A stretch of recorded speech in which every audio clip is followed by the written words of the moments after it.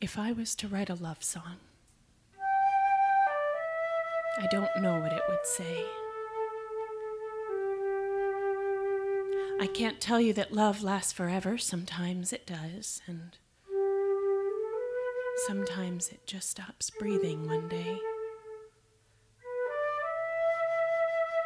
Sometimes it limps, gasping to the finish line, and sometimes simply fades away. Another song that I particularly stuck with me was poignant was the love song. Mm-hmm. Could you say a little bit about that? A lot of the pieces that I write start with a question, and it allows me to answer, or a neat question that I could present in a piece and then answer in a way. And it was I think it was probably a particularly, I don't know about bitter, but oh, what's bitter without the poison? Um, I am jaded, I am cynical. I am not bitter, but I am quite cynical. And my past has taught me to be so. Um, and I think I heard this happy, simple love song, and I probably thought, well, those idiots, they have no idea. Love is not this simple. It is not this pure and clean. That's not, they have, ugh. Well, okay. If I were to write a love song, what would that look like? What would I say? Whew. And the thought that I had such a strong reaction against this well-meaning, sweet, very happy love song. I went, geez, oh man.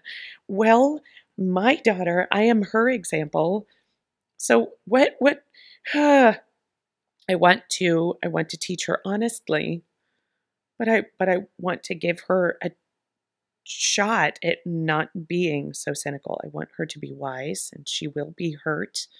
I want to minimize that, but she should have hope.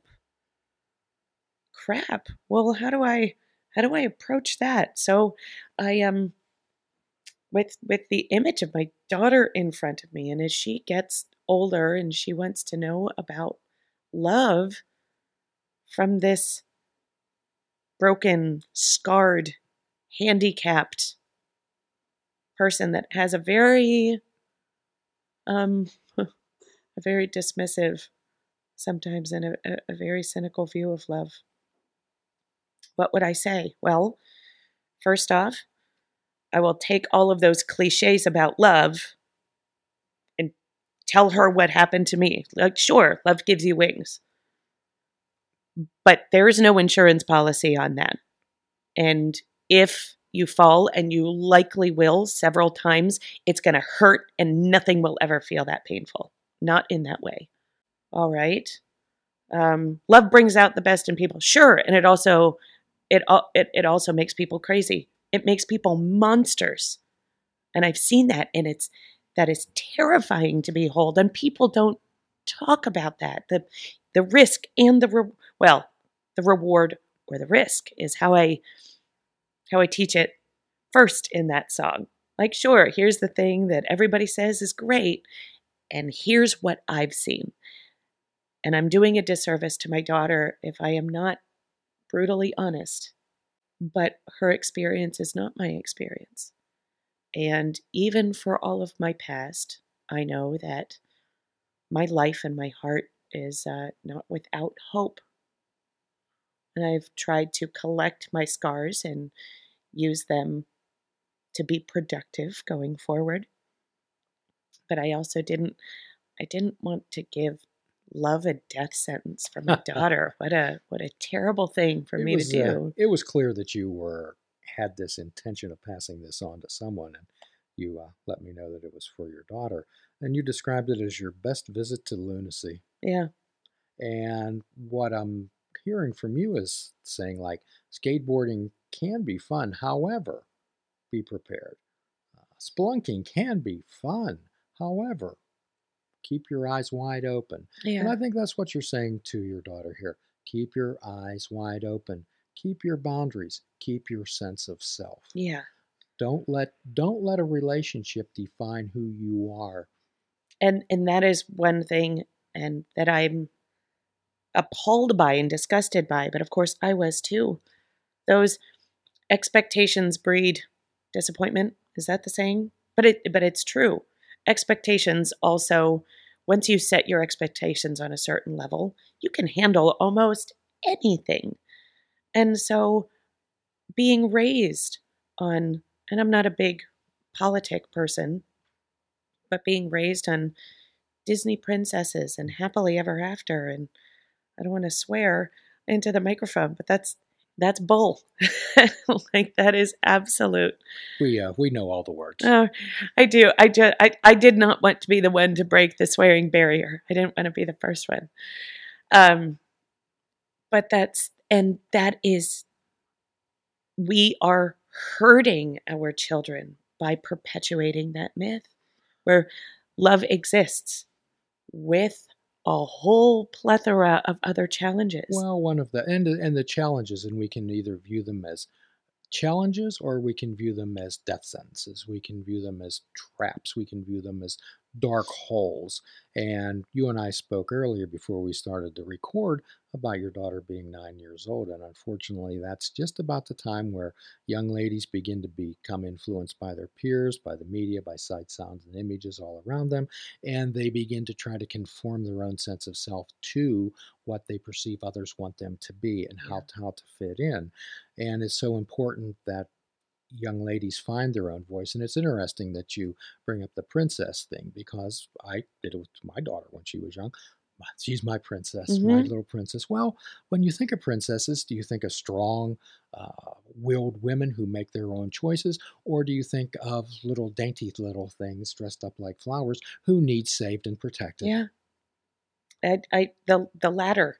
Now, people have, in Disney and everybody else has made efforts lately at, here's a strong woman who makes her own choices and she defies the odds.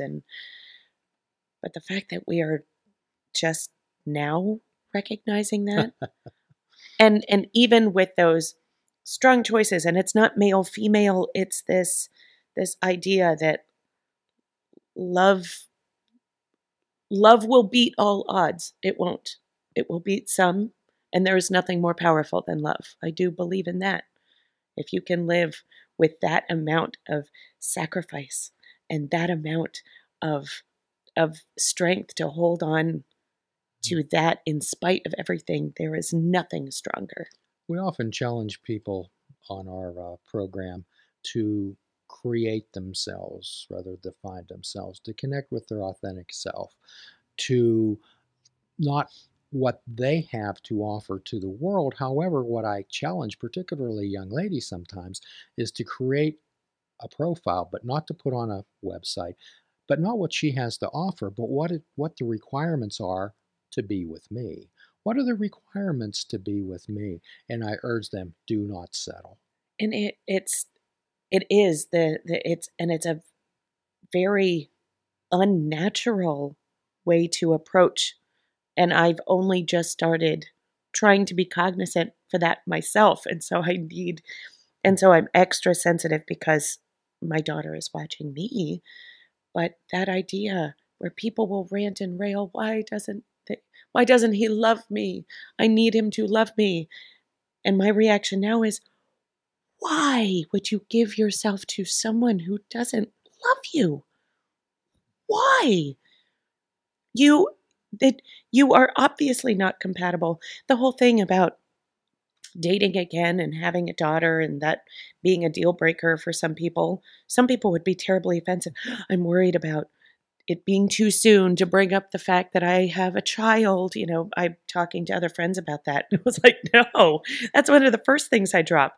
Be like, I have a daughter. She's the most important thing to me. If that's not good for you, good. We're not compatible. No love lost. Have a great life. And I'm not bitter about that. My needs are not compatible with your needs. Have a good life. I wish you well, but we are not compatible.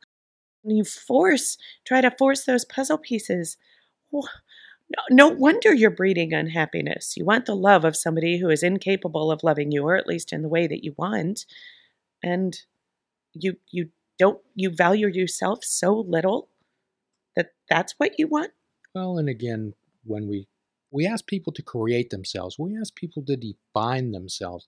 And what does define you? Sometimes people, as everyone knows out there, I'm a behavioral health therapist, and when somebody comes in the room and they give an excuse of, well, that's my bipolar making me do that. I'll say, when you walk into a room, is that how you introduce yourself? Hi, I'm bipolar? Right. Or hi, I'm this, or hi, I'm that. What does define you? And that's one of the things we ask people to take a step back and look at the situation and define themselves, create themselves. And when you're talking about living intentionally, we did an episode once on what we call pop-ins.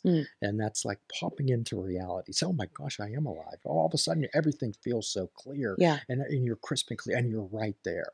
And some people fear them. However, we actually help people to be popped in more often, popped into their life. I believe that we'll continue this conversation at another time. That'd be great. It's been delightful. There's so many more rooms in the house that we'd like to explore here, so many nooks and crannies that we haven't uncovered, that we'd like to perhaps go through a few more wormholes if you would be willing to join us. Absolutely. One more time. It's my That's pleasure. great. That's great. And if you have any comments or questions concerning this podcast, we'd certainly like to find it, and we'll be putting up a link to Cup of Joe Productions, which Joanna operates under, and we'll be putting a link as to where you can order her CD, her magnum opus, Epiphany, which I highly recommend. And until then, we often end this with a challenge.